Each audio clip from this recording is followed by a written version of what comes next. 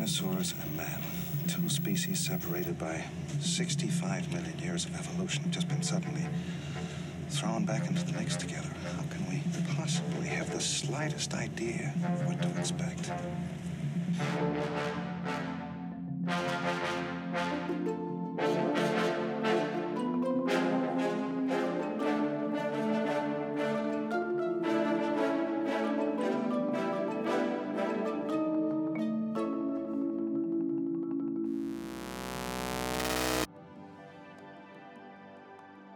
Hello, and welcome to the NeoJurassic podcast, a speculative exploration into the wild possibilities of the NeoJurassic world. I'm your very humble host, Bri, and I am so glad you've decided to join us. Truly, thank you so much for tuning into this, our second of episodes. This episode is a particularly big one. So big that ultimately I decided to show y'all some mercy and split it up across two somewhat more manageable weekly installments. The story of Jurassic Park essentially began as a cautionary sci-fi tale about the dangers of unregulated genetic engineering and man's dangerous delusions of control. As the series has progressed, however, the focus has largely shifted towards what could be argued are more tangible and pressing concerns. In our last episode, for instance, we took a look at how corporate greed could lead to today's tech gods resurrecting the largest flying animal that has ever lived. Today, we'll be exploring how feral de-extincted megafauna could impact the world's ecosystems and raise some serious existential questions about what can even be considered natural in this rapidly changing world of ours. As I'm sure you may know, the most recent feature-length Jurassic film, Fallen Kingdom, ended with animals from Isla Nublar being released into the wilds of Northern California. The internet was immediately ablaze about the implications of dinosaurs running wild across North America. How long would it be before they were all wrangled up? Would they all be euthanized? If not, where are they going to go? A year later, the short film Battle at Big Rock offered us a glimpse at what this new Neo-Jurassic world could look like. A family camping in the forest of California narrowly survive a confrontation between an adult Allosaurus, and a very big one at that, and a small family of Nasutoceratops. A young girl is somewhat hilariously pursued by a pack of hungry Compsognathus. And a thirsty Parasaurolophus drops in on what appeared to be the set of Grumpier Old Men 3. Those are just a handful of the possibilities suggested. As the franchise moves forward, it is clear these creatures will no longer be relegated to a pair of islands off the coast of Costa Rica. No, I think we'll be looking at a world in which these animals could conceivably show up just about anywhere and in any context you would expect an animal to be. You know, a group of compies rooting for chicken bones and pizza crusts in a suburban trash can. A lone baryonyx stalking for prey alongside the Pacific Coast Highway. Or, as we're about to hear in this episode's fictional newscast from a fictional Neo-Jurassic world, a fiercely territorial group of Deinocheirus establishing themselves a breeding colony way out there in the everglades.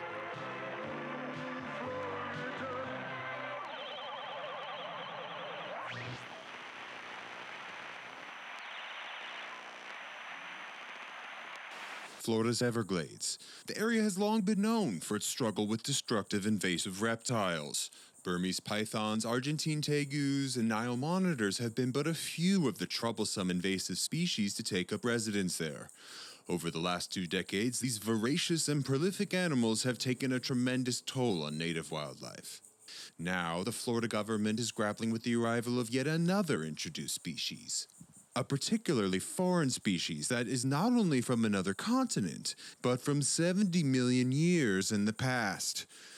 The spectacularly bizarre 7-ton de-extincted dinosaur, Deinocheirus mirificus. The Cretaceous animal is certainly among the stranger dinosaurs to have been resurrected.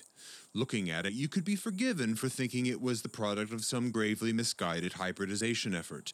At 40 feet in length, with 8-foot-long forearms, a tall dorsal hump, shaggy patches of fur-like feathers, and a thick duck-like bill, the animal is as intimidating as it is bizarre. Although the species is predominantly herbivorous, it would be wise to stay your distance. As local 54-year-old python trapper Tammy Fox discovered, these animals are already fiercely territorial of their new home.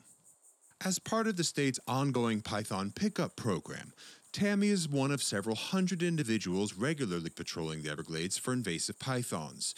Last June, Tammy and her beloved 2001 Chevy Silverado ventured far out to an area of the park rarely visited by other python hunters. The hope was to score a sizable bounty or two far off the beaten path. The Everglades, however, had other plans, and Tammy stumbled upon an invasive critter far more formidable than a 15-foot python. Well, I went out after my shift at the Waffle House, as I usually do. The pythons are usually easier to find at night, so I took my truck out. And kind of way out this time. I had pretty lousy luck lately, so I'd figured I'd try that part of the park that butts up against that busted drug lord's compound. I figured ain't nobody goes there, and, maybe I'll have some better luck this time. And so I was driving out there maybe like an hour and a half, and I seen something big moving out of the corner of my eye, right out of the corner of my eye. And then I heard this sound like I ain't never heard before. So I stopped the car, I got my gun, my snake bag, and I stepped out of the car for a closer look.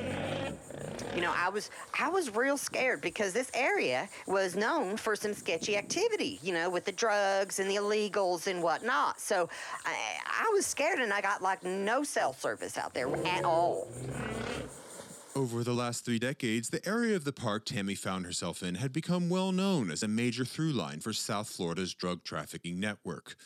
Little over a year ago, most of these operations were shut down in a sweeping series of raids. Still, park guests rarely ever dare to venture quite so far into this troubled area of the park.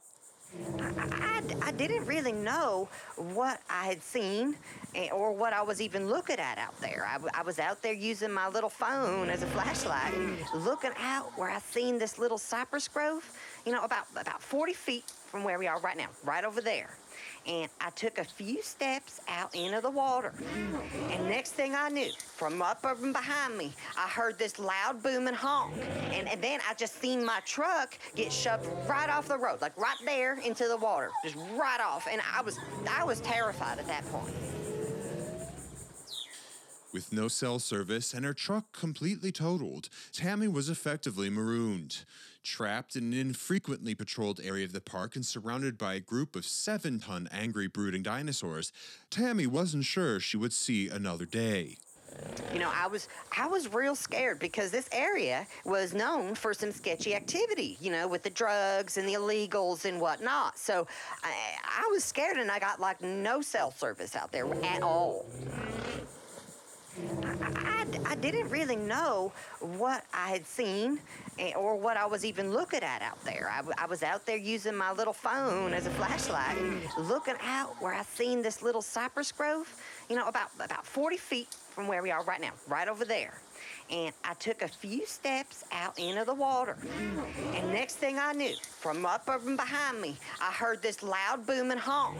And then I just seen my truck get shoved right off the road, right there into the water, just right off. And I was terrified at that point.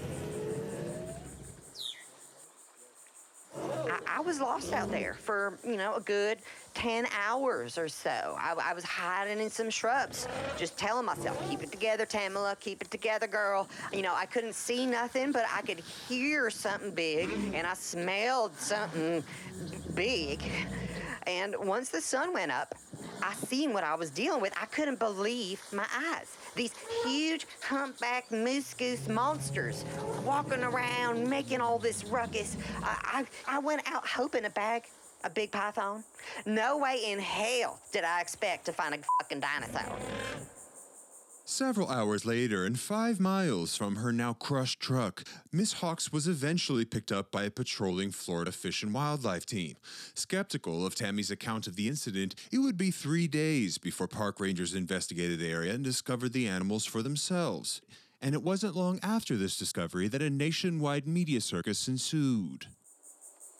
It has now been 8 months since Miss Fox stumbled upon these colossal swamp things. Since then, we've learned the animals have established a small breeding colony. What began as an estimated group of 4 to 5 adult animals has now exploded in numbers. Wildlife experts like Brad Lindstrom believe there may now be as many as 30 of the animals established throughout the park. Last summer, we'd estimated the animals had laid as many as 32 eggs between the 5 adults. In the absence of any serious predators, these animals are going to expand their range very quickly. The population's already exploded. The babies sure are cute, but I'm concerned it's only a matter of time before someone gets seriously injured. Today, authorities are at a loss as to the best course of action. While euthanization seems to be the popular choice amongst conservationists, a growing number of locals have voiced staunch disapproval. A nationwide movement known as Deinocheirus Terrificus has already begun campaigning to protect these strange, shaggy behemoths. Recently, some ecologists have even gone so far as to suggest these animals may actually be beneficial to the park's fragile ecosystem. They argue that these animals may actually be filling an ecological niche that has gone unoccupied for over 13,000 years. It's entirely possible, but until we thoroughly study these animals and the impact they're making on the environment, we really just don't know. The risk here is that by the time we find out, it might be too late. Meanwhile, while the authorities scramble to decide their fate, the animals have gained at least one rather surprising ally, Tammy Fox. Yeah.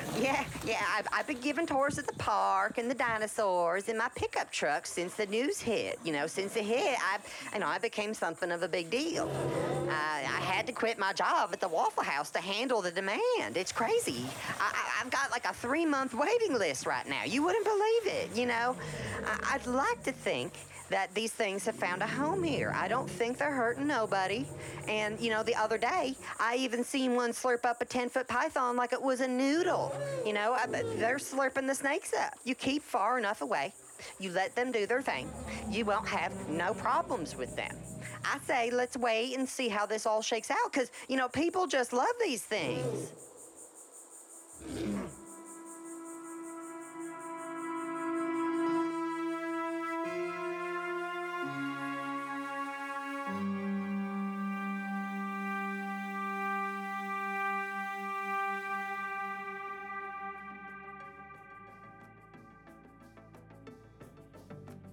Typically, when you hear about an invasive or introduced species, it's a fairly small one.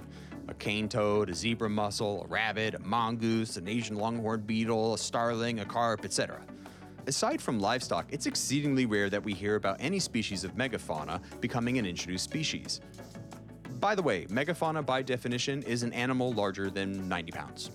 Just an FYI. So even in the world of Jurassic, the idea of a 9-ton, 40-foot-long goososaur like Deinocheirus becoming an introduced species in a place like the Florida Everglades might seem far-fetched. However, the possibility might not be quite as implausible as you might expect. In fact, the Colombian government is currently struggling with a flourishing population of introduced multi-ton semi-aquatic megafauna all their own. Or rather, not their own. Megafauna from elsewhere. Not their own. Well, I guess it's their megafauna now. It's their megafauna problem now. To learn more about this truly fascinating invasive situation, we're going to be speaking with Dr. Jonathan Shurin. Dr. Shurin is an ecologist at UC San Diego. His work focuses on the ecological health and balance of aquatic environments and ecosystems. He's been studying the effects these enormous creatures have had on the River Magdalena and its surrounding bodies of water throughout Colombia. The entire story and surrounding controversy is wildly fascinating to me, and I really cannot wait to share it with y'all, so let's dive in. If you could explain to the listeners exactly how Colombia wound up with a thriving population of large African mammals. Sure, yeah. So Colombia had a civil war that went on for 50 years and ended formally in 2016. And during that time, it was a sort of attractive hotbed for illegal activity. So most notably cocaine and Pablo Escobar and the Cali cartel were used sort of under using it for sort of criminal cartels of drug exporting, and Pablo Escobar was the leader of the Medellin cartel, and he was at one time one of the richest people in the world and a big figure in Colombia. He didn't really fly below the radar. He was sort of fairly prominent and public there. and he had a ranch outside of Medellin in the countryside near a town called Puerto Triunfo, and he had a fascination with large animals, and he's made a sort of private zoo for himself of collecting exotic animals. And I've read that he at one time had over 1,000 different sort of large animals, giraffes, and, rhinos, and whatever else. And he opened it to the public, so people from the neighboring towns could go and visit his zoo, and that was sort of part of why he was a bit of a folk hero, is that he sort of did things like that for the local community. And so he died in 1993. Although in Colombia, there's still a lot of talk that he is actually alive and well somewhere, perhaps in Brazil is what I've heard. But in any case, his empire sort of fell apart. And so somebody had to decide what to do about his zoo. And so most of the animals were shipped off to various other zoos around South America. But he had an original group of 4 hippos, 3 females and 1 male, living in a lake there. And obviously catching hippos in a lake is not an easy thing to do. Not anyone would have a good time. And so nobody was very excited about getting the hippos out of the lake. And so they did what any sensible people would do and just sort of left them to their own devices. And so they have been doing what hippos do best, which is make more hippos. And so the numbers have been slowly creeping up over the last 27 years or however long it's been since he died.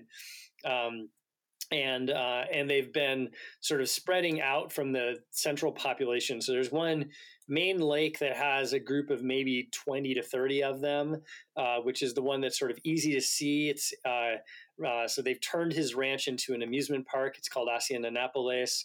It has a sort of safari theme, so you can go and ride around, and they have attractions and rides and animals and things you can see. And there is a sort of wild population of hippos there. They keep them for moving around too much. They kind of go dump a bunch of food for them on the ground, so a lot of carrots and cabbage and things every day. It's not really much food. It's not really much of what they're eating, but it's sort of little treats for them that keeps them kind of in that main area. And so there's one main lake that has that main population, but they're not enclosed or confined in any ways. And so they have spread out, and there's a number of all the lakes are artificial. They're made by damming little streams for storing water for cattle ranching. And so there's a couple other of those little lakes that have populations in them. And then they've spread into the Magdalena River, which is the big river that drains down into the Caribbean coast. So that's sort of the main drainage of the sort of central valley of the Andes there. And so that's a huge river, and hippos have moved in there. And so there are various little populations of them spread along the river. And as the river goes up and down through the rainy seasons and the drier seasons, they get sort of isolated. There are little floodplain lakes on the shores of the river that become isolated from the main river during dry seasons and are part of the river during the wet season. And hippos are found in a bunch of those now. And so they've spread. They've recently been seen as far as about 300 kilometers from Hacienda Nápoles, where they began. Damn. And so they've moved quite a distance.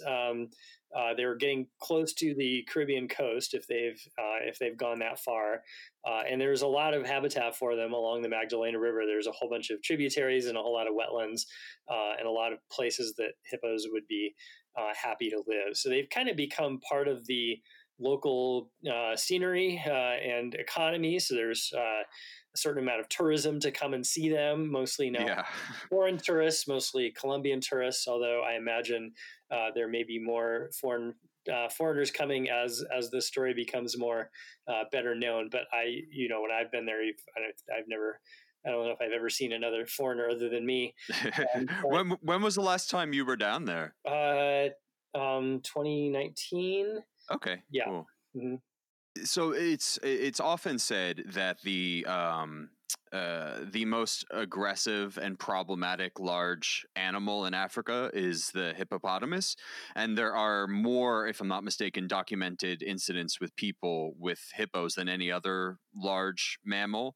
Have you noted? I mean, I know you're not a hippo specialist, but it's curious to me that there is such a history of conflict in East Africa with hippos, but there doesn't seem to be as much documented conflict with the hippos in Colombia yet. Do you think that may be something that we would also see in the wetter parts of Africa where hippos live, where there's less conflict, less struggle for resources and territory? Yeah, it might be. I mean, I don't really know.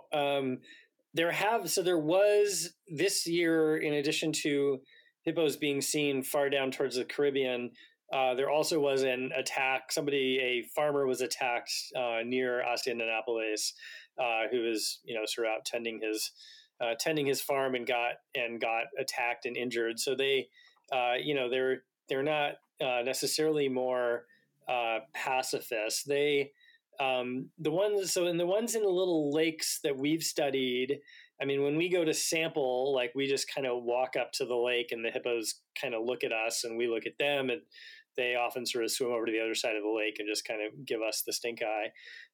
But in the river, they seemed to be much more aggressive. So when we drove a boat near them in the river, they sort of rose up out of the water and kind of, wiggled their ears and kind of had body language that said that they were not happy about us. And so I suspect that the ones in the rivers probably encounter people more often because there's more fishermen and things around. So they may have more dealings with people, and so they may have learned to not like people more than the ones in the lakes. I'm not. So one of the next questions we do want to ask is whether their behavior is really different. And so one of our plans is to try and GPS collar or tag some number of animals so that we can see whether their movement patterns are different, whether they move around more or less than African hippos. Yeah. God, it's such a fascinating situation. I mean, aside from the Asian water buff, I guess livestock has been introduced to every continent on Earth except for Antarctica at this point. So I guess that is like the other large invasive form of megafauna that we struggle with on this planet. Is there any documented detriment to the environment that you've been able to detect so far with their presence in Colombia? Yeah, so adding nutrients to rivers and lakes is generally a negative, and in the sort of extreme can lead to eruptions of harmful toxic algae, bacteria, cause various kinds of bacteria to become more numerous. And can lead to eventually to anoxic conditions and death of fish and any other animals that breathe air and water, breathe oxygen and water. And so we have observed that the oxygen concentrations get lower at night in hippo lakes, where the fertilization produces a lot more organic material and then decomposes at night, and that consumes oxygen. Right. So those kinds of things may become a problem in the future. Like right now, there's not, there's maybe somewhere around 100 hippos, which is not that many. But if they continue to grow at their current rate, they grew at about 10% per year from 1993 till now, and if you sort of draw that out, then you predict that there'll be thousands of them in the next couple of decades. What concerns has there been any discernible effect of the hippo's very tiny genetic pool? Has there been any hint of that manifesting in their physiology? Have there been any concerns around that? What has been the conversation around that? Yeah, that's another. So for one of our next, after we published our work on this, I was contacted by a group of veterinarians and people who are interested in sort of humane control of, animal populations, about the possibility of capturing and sterilizing enough of the hippos to prevent continued growth of the population. And so, one of the things we'd like to do is to put GPS tags on them to see where they go. And then the other is to take genetic samples to sequence them and make a pedigree of the population, so you can sort of figure out who's related to who.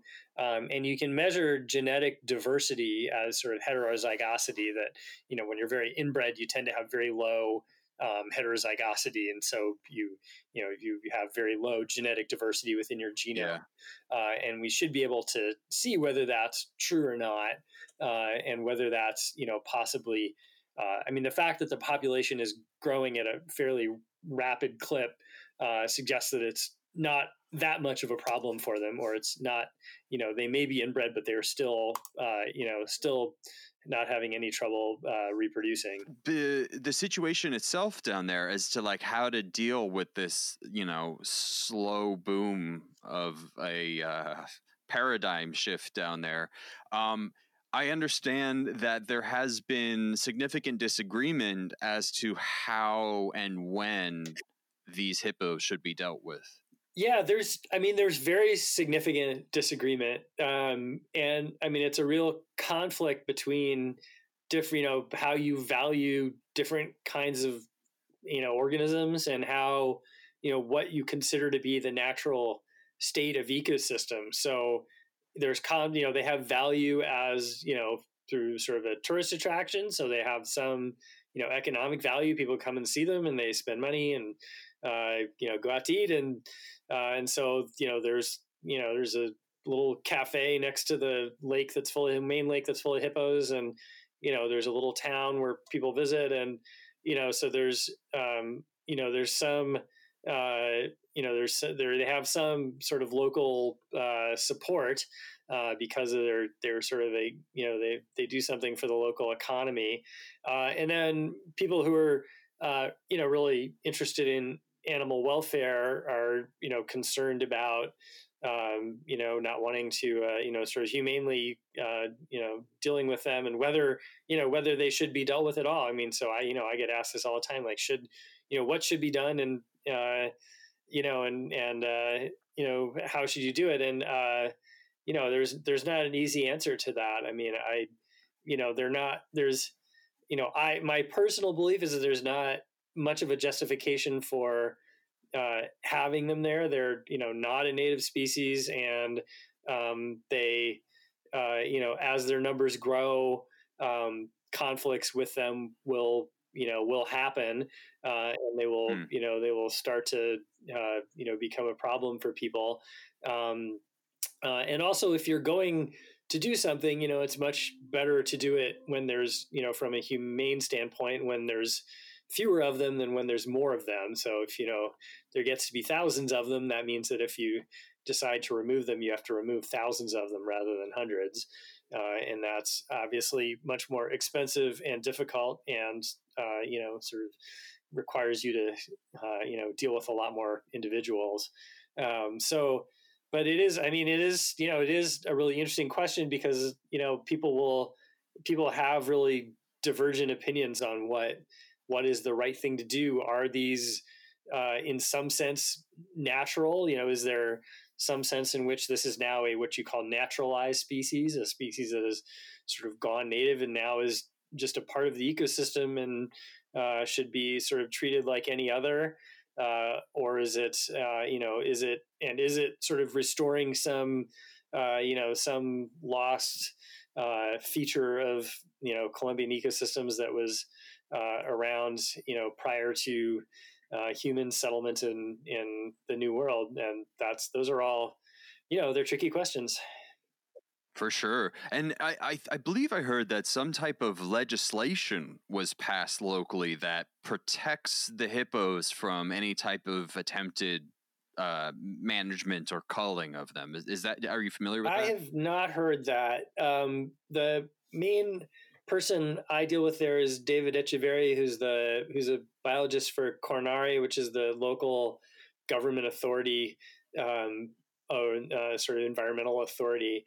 and he is convinced that something needs to be done about them and should be done sooner rather than later, but also recognizes that that anything that involves killing them is going to be completely unacceptable. That when they've been killed in the past, it's caused a huge uproar, and I'm sure his phone blows up, and it brings all sorts of bad attention. So he's interested in looking for solutions that are, humane solutions that are going to not just sort of allow them to continue to just kind of spread and reproduce unchecked. And from here, it seems like the most humane option would be to capture the males and neuter them. No, from my perspective, that looks like the way to go. Yes. So I'm now speaking out of my knowledge, but I've been talking with these veterinarians. So there is apparently a chemical treatment that can be used to sterilize females. The problem with sterilizing, them, doing anything that involves, they do not have external testes. So you cannot just neuter them the way you would a pig or a cow or something. And so it involves really doing surgery, which, you can sort of imagine, they're often in groups. They only really come out of the water at night. They're very hard. If you can't just if you dart them and they go in the water, then they just sort of sink in the water and drown and die. And so you have to dart them somewhere away from the water. And then you have to, do surgery on some huge sleeping animal. And so the preferred method that I've heard about is some chemical treatment that sterilizes the females, and can be sort of just administered as a shot. And so that's sort of the sort of preferred plan at this point. What is from where you've been, what is the perceived level of alarm amongst people around this situation? I would say among sort of local people who live there, they've just kind of gotten used to them, and they're not alarmed at all. Among biologists and people sort of involved in environmental issues in Colombia, there's kind of a growing urgency, sense of urgency that something should be done about them. So I think there is getting to be more of a kind of momentum to try and do something about them. I mean, the question is, who's going to pay for it? How's it going to be done? That's sort of the real problem. But there is, there's a Colombian sort of wildlife biology society that released a statement saying that they should be removed, by one way or another. And so, there are groups of people that are kind of making more noise to say we can't just sort of let this continue. If only there was some benevolent and very, very wealthy drug lord that offered up funds to I know. Humanely manage the situation. I know. I don't know such people, so I have no way of contacting them. Oh, come on. It's 2021. There has to be some type of ecologically concerned drug lord out there just waiting to help. A LinkedIn for drug lords. Yeah, I don't. That's a good question. I don't think they, that was sort of one of the unique things about Pablo Escobar was that he was willing to sort of have a high profile, whereas, most people who make their livelihoods off criminal endeavors try and kind of fly below the radar a bit. Not him. So they're not generally interested in doing things that call attention to themselves. I don't. There may be maybe one of your listeners is such a person who would really like to. And if so, they should contact me. They would really like to contribute to trying to find a humane solution to this. But we are, if they're, I sort of see if people are going to go to the trouble of catching them, and it seems that people want to. I think this sort of, the sort of potential to do research with them would be really interesting. Looking at their genetics, looking at their behavior and their movement. Totally. And then the other thing we really want to do is if you take fecal samples, you can sequence the DNA and you can see what they're eating. You can see what kind of bacteria are living in their guts and what kind of parasites they have. And we can compare that with samples from African hippos. So we can ask whether their interactions with other species, their gut bacteria, their food, the plants that they eat, or the parasites that infect them are different in the New World. And, one idea is that invasive species do well because they escape from their parasites. And when you put them in a new range, they don't have all these sort of co-adapted parasites and diseases that they get. I would imagine the inverse is true, as history has documented many times, that they don't have any built-in defenses for, parasites in Colombia, and plants that may have adapted a particular toxin that they haven't managed to evolve a response to, and so on. Yeah, that's possible as well. How would you, and I know this is not your area of expertise, but you may have something to add. How do you think the United States, particularly in light of 2020 and looking at how Colombia has dealt with it, how would you imagine they would respond to a herd of hippos in somewhere in the swampy marshes of Florida? Yeah, I think we would probably have the same problems that Colombia has, and that there's a lot of disagreement between different groups of people about what so Florida is, of course, well familiar with all sorts of invasive wildlife, right? And nutrients, pythons and green iguanas and all sorts of things. It's like practically its own new biosphere continent. Yeah. It's got critters from all over the place, everywhere. Yeah, and and as there's there's people that go and kill pythons and things like that, and and there's there's a lot of disagreement about it. I'm trying to think. I can't really think of a good sort of analog. I mean, there are invasive species that people like and value. The example I always think of is like Pacific salmon in the Great Lakes, where we've introduced Chinook and coho salmon into all the North American Great Lakes, and people love going and fishing for them, and they're very popular. And most people would not consider them to be a problem at all, even though they're not native and they were introduced, and they're definitely now just part of the ecosystem. So it's sort of when people value different species differently, then you get these kinds of conflicts. The group that we're dealing with that's interested in sterilizing them, their other main projects are about sterilizing cats and dogs in the Galapagos. So where there are feral cats and dogs, and they eat baby giant tortoises, and iguanas, and all that. So they're they have a real effect on native wildlife there.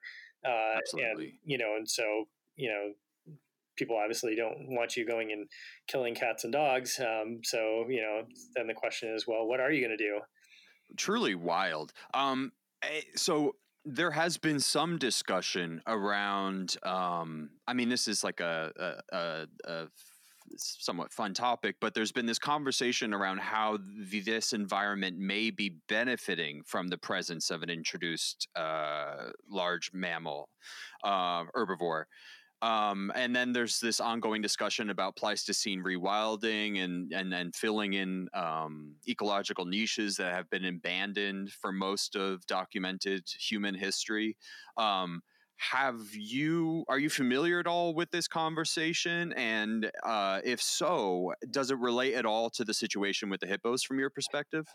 Yeah, I am. I know about those discussions. And I guess the question is what is the ecological state that you're trying to restore your ecosystem to, and what is the sort of ecological benefit of any particular species? So, there's this idea that grazing animals really maintain savanna ecosystems or grassland ecosystems, prevented them from turning into forests by sort of grazing heavily on trees, and sort of the way elephants kind of maintain savanna ecosystems as open. They sort of knock down trees and rip out seedlings and things like that.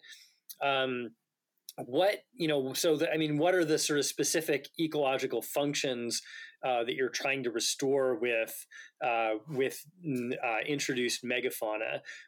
There's a really interesting paper from the 60s or 70s that there's a lot of plants in the New World tropics and the New World, South and Central America that have fruits, these sort of gigantic fruits that could only have been dispersed at one time by really large animals, right? So plants have fruits in order to, sort of lure some animal into dispersing their seeds for them, right? And so there's a number of plants that have, really gigantic fruit, and you're like, well, what could possibly have, dispersed a fruit of that size? And the idea is that, those plants really evolved in response to, sort of using really large animals that are now extinct, and that these plants are still around today as sort of a vestige or a remnant of this this ecosystem that used to have these really large animals in them. Yeah. So it's possible that hippos could, I suppose, do things like that. I mean, they pretty much eat grass, and so I don't know that they're not likely to like eat a big fruit and disperse it. I mean, it's sort of a question of what is the ecosystem function that you would, and they may maintain vegetation in sort of an open state. They often make what are called grazing lawns, where they sort of go back to the same area over and over and graze the grass down really short, and that sort of maintains it in sort of a fast growing kind of lawn, keeps out the other vegetation that would, the sort of, woodier plants that would turn it into a more of a forest kind of situation. And so, they may be, those kinds of environments are often important for a lot of other species that benefit from that kind of thing. I mean, those are things we just don't know about what, what effects hippos are having in Colombia. But the question of, what is the sort of desired target state for, for restoration, is it, the way Colombia was when, when Europeans arrived 500 years ago or whatever, or is it the way it was when, indigenous people arrived, 15 or 20, whenever indigenous people arrived, from Asia, long, centuries, millennia ago. Right. So, yeah, I mean, sort of, and the other question is, what are their effects on other, native taxa? The other ones there that are of concern are manatees. They're in the Magdalena River. There's large river turtles and caimans and, various other kinds of species, and, what effect hippos may have, or what, if any, interactions they may have with those species, we just don't know. Hopefully at this point, the idea of a booming population of Deinocheirus spreading throughout the Everglades might be a little bit more tangible to you. As is the case with the hippos, I can very easily foresee quite a controversy arising over how to handle the situation. It wouldn't take long before enterprising locals would find ways to exploit the existence of these enormous exotic animals for their own financial gain. It happens all over the place. It happens anywhere one can either make or lose a buck. If you visit any place on the planet and you find yourself a critter bigger than 89 pounds, you can be sure to find entire economies built around either eating them, feeding them, or setting up some low-budget side-of-the-road pet-and-play circus around them. And sometimes, if you're really lucky, you might stumble across a one-stop shop opportunity and you can get yourself all the above. So while the local government would squabble over the best course of action, I have no doubt an entire economy would spring up around Deinocheirus terrificus tourism in a matter of days. And unlike the hippos, Deinocheirus would likely have a much faster rate of reproduction. The situation could easily become untenable in just a few years. Pretty bonkers stuff, isn't it? Who'da thunk there'd be an invasive hippo situation in Colombia? At the end of our discussion with Dr. Shurin, we discussed the idea that these hippos might actually be fulfilling an ecological niche that has gone abandoned for most of recorded history. This idea is part of a much larger and controversial conversation being had amongst ecologists and conservationists all over the planet. As biodiversity and ecological stability collapses all around us on every continent, there's a growing movement towards this concept of Pleistocene rewilding, an effort to somehow return global ecosystems' biodiversity and functionality back to a time before a combination of factors led to a mass extinction of megafauna at the end of the Pleistocene. Up to this point, any serious effort pursuing the de-extinction of any long-gone species has been intrinsically linked to this Pleistocene rewilding concept. As you can imagine, this concept is of tremendous interest to those of us intrigued by the possibility of a Neo-Jurassic world, or in this case, a Neo-Pleistocene world. There's a lot to parse through here, and we've just barely scratched the surface of this conversation. However, y'all can expect a much more thorough exploration of these ideas in a future episode of the show. I mean, it is just so essential to this entire project, and one that I find very, very interesting. Speaking of future episodes, as I mentioned at the start of this one, our exploration into the possibilities of a Deinocheirus population in the Everglades will be a two-parter. The second half will be dropping next Friday, so please be sure to tune in as we travel down to the wilds of South Florida and wrangle us some invasive swamp critters. As a native Floridian, I can confirm for you, Florida is wild, it is weird, and it's got more non-native species than any other state in the United States. I wouldn't be surprised if it has more invasive animals than pretty much anywhere else. Joining us will be self-described reptile researcher, biologist, and invasive critter trapper, Jenna Call. Jenna will be guiding us through the murky waters and thick reeds of the Everglades as we learn about all the weird critters that have found themselves a new home there. It's going to be a really fun one, and you're not going to want to miss it. As we near the close of this episode, it's time to explore the Jurassic Fantasies with another one of our friends and fellow fans, Sam Endres. Sam is yet another member of the wonderful Jurassic Outpost team and is generally a total delight. Throughout our conversation, we'll discuss favorite dinos, the ill-fated and much-beloved Jurassic World Live Tour, and a thorough investigation into what Sam's ideal de-extincted pet might be. I hope you enjoy.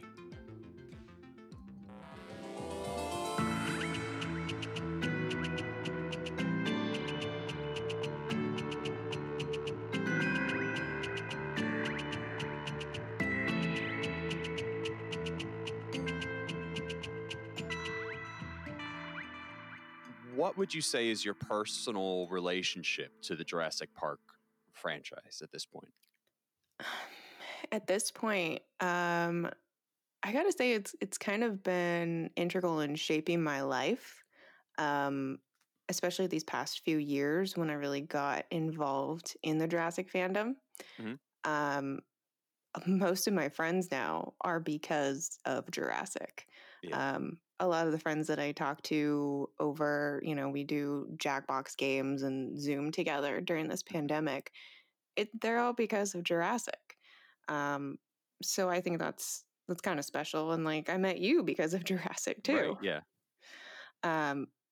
So I like that it, has brought a lot of people together, and everybody has just kind of become my family because of that.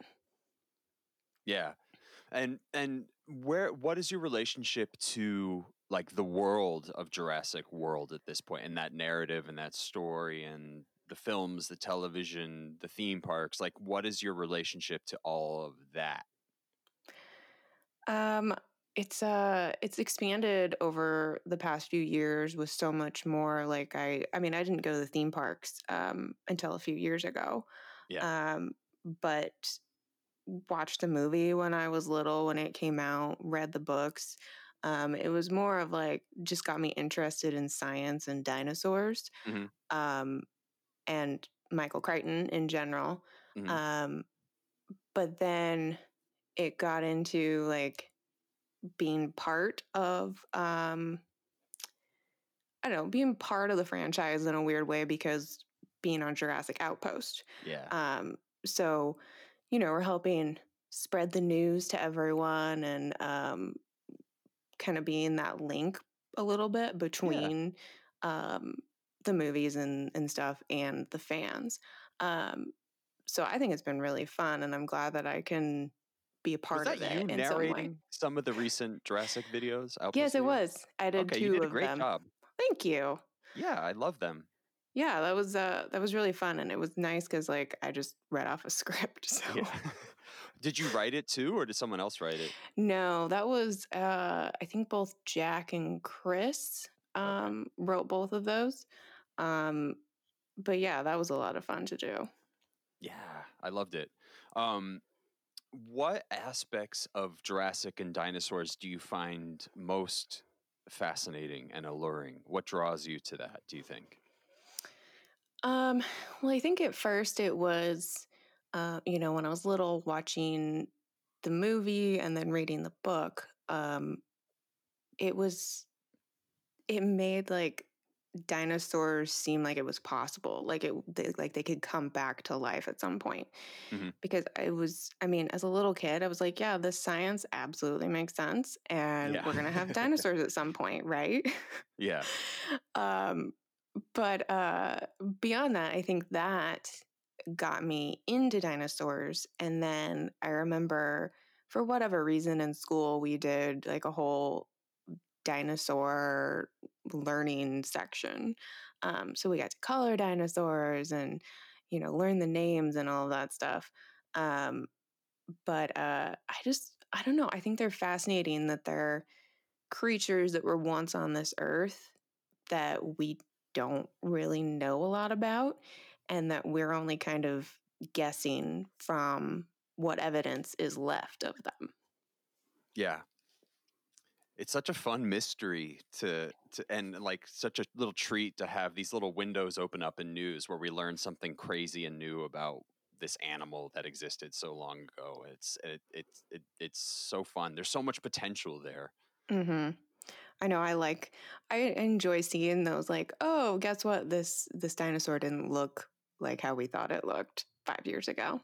Yeah. So, gonna have to redraw everything, guys. Like every 2 weeks it feels like it, and it's such a pressure to maintain scientific accuracy with Jurassic, and it's just gotten harder with these developments happening every other Hmm. day, it feels like.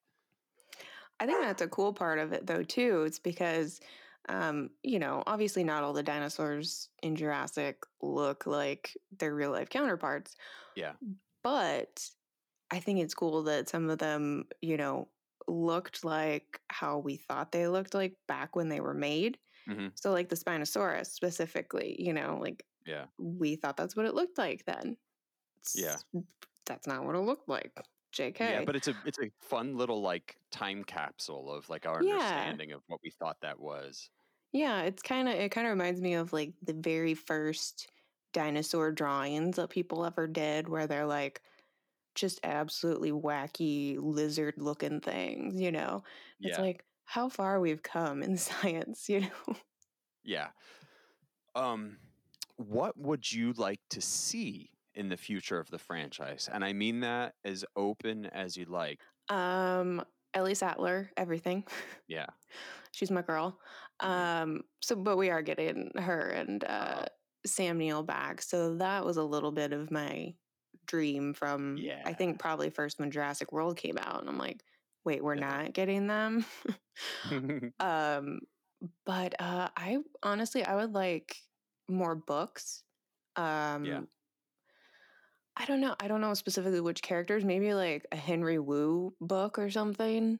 Yeah. Um, get into his mind a little bit. I think that would be interesting. For Because I sure. really enjoyed uh, Claire's book.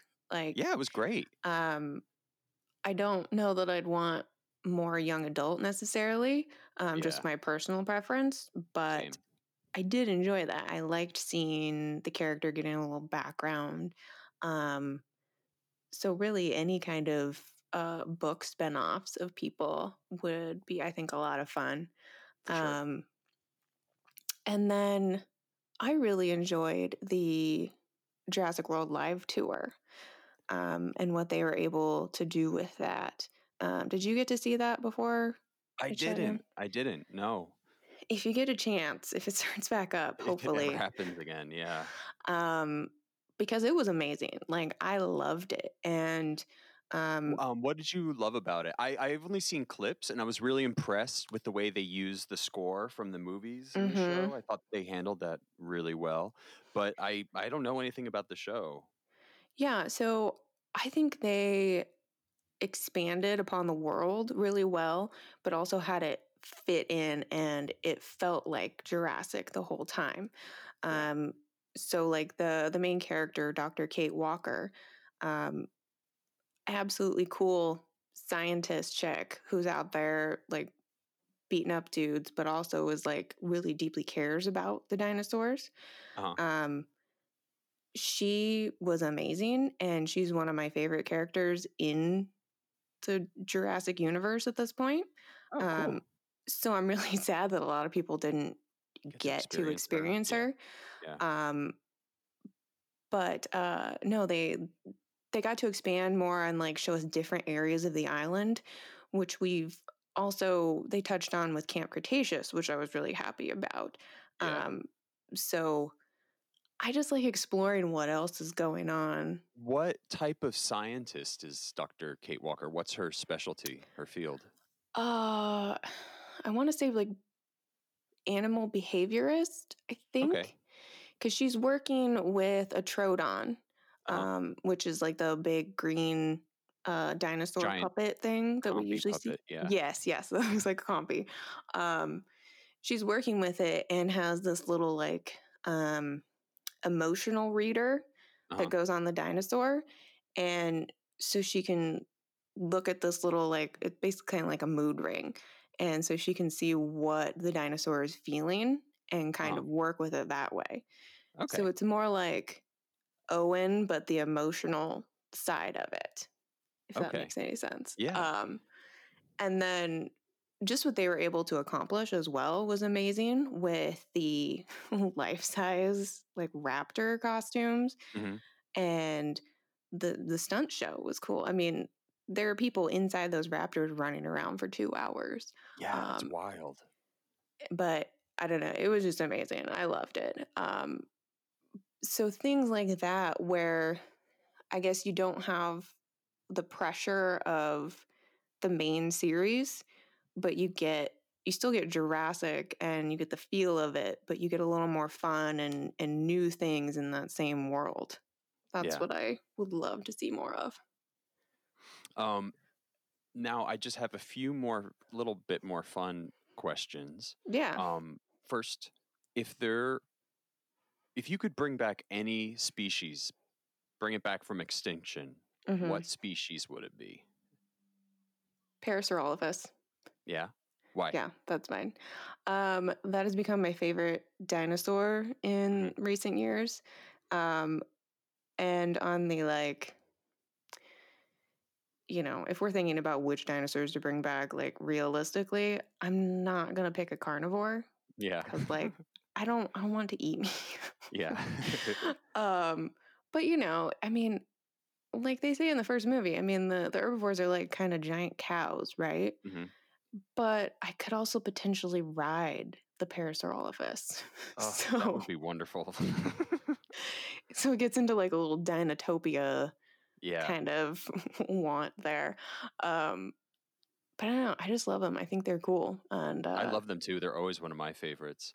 Sort of related, and it may be the same answer, but if you could have any pet, like a genetically engineered dinosaur pet, what would it be? Well, I've thought about this too, because like if we're gonna genetically modify them, you could technically make like hmm a mini T-Rex or something, right? Like, Right? um, but still, I don't know. Like a little, if I could have like a baby raptor, but it stayed That baby, stayed a baby. like a Yeah. toy raptor. I saw some at Target earlier. I have one of the little baby blue plushes. Oh, that's And it's cute. so cute. Like I would love I that love the as a baby pet. raptors so much. I want like a show of just the baby raptors. Right? Yeah, they're And so cute. I don't know, I sort of feel like they would be like cats, like Yeah. personality wise, but like Yeah. you could have them bite your enemies if they, came I mean, I've around. seen cats bite enemies too. Oh, totally. So they'd be like a mix of cat and dog where they could Yeah. like protect your house and Uh-huh. just bite people that pissed you off. Can you imagine just like walking a little raptor squad down the street? I mean, I think about it every day. Oh god, that'd be great. But It would be. I mean, or like really any of the herbivores. I mean, if I had the space, Hmm. Brachiosaurus is just Yeah. a big open thing. A Brachiosaurus is, and like just doing their thing. I think that'd be really cool. How wonderful would that be? How tranquil. Because like I grew up on a farm, and so I'm very used to like cows and horses just kind of like chilling in a field. Hmm. That's really what I imagine they do, just bigger, you know? Yeah. I mean, mean- the sauropods are believed to have just been like eating constantly because they needed to eat constantly to survive. So Right. If we get into that aspect, they're not really a good choice to bring back as pets because like I wouldn't be able to feed them. yeah, they're going to be very demanding with their dinner. Just constantly just stripping all the trees and Hmm. so maybe the little raptors as pets. Feed Yeah, them it meat. seems easier to manage. Yeah.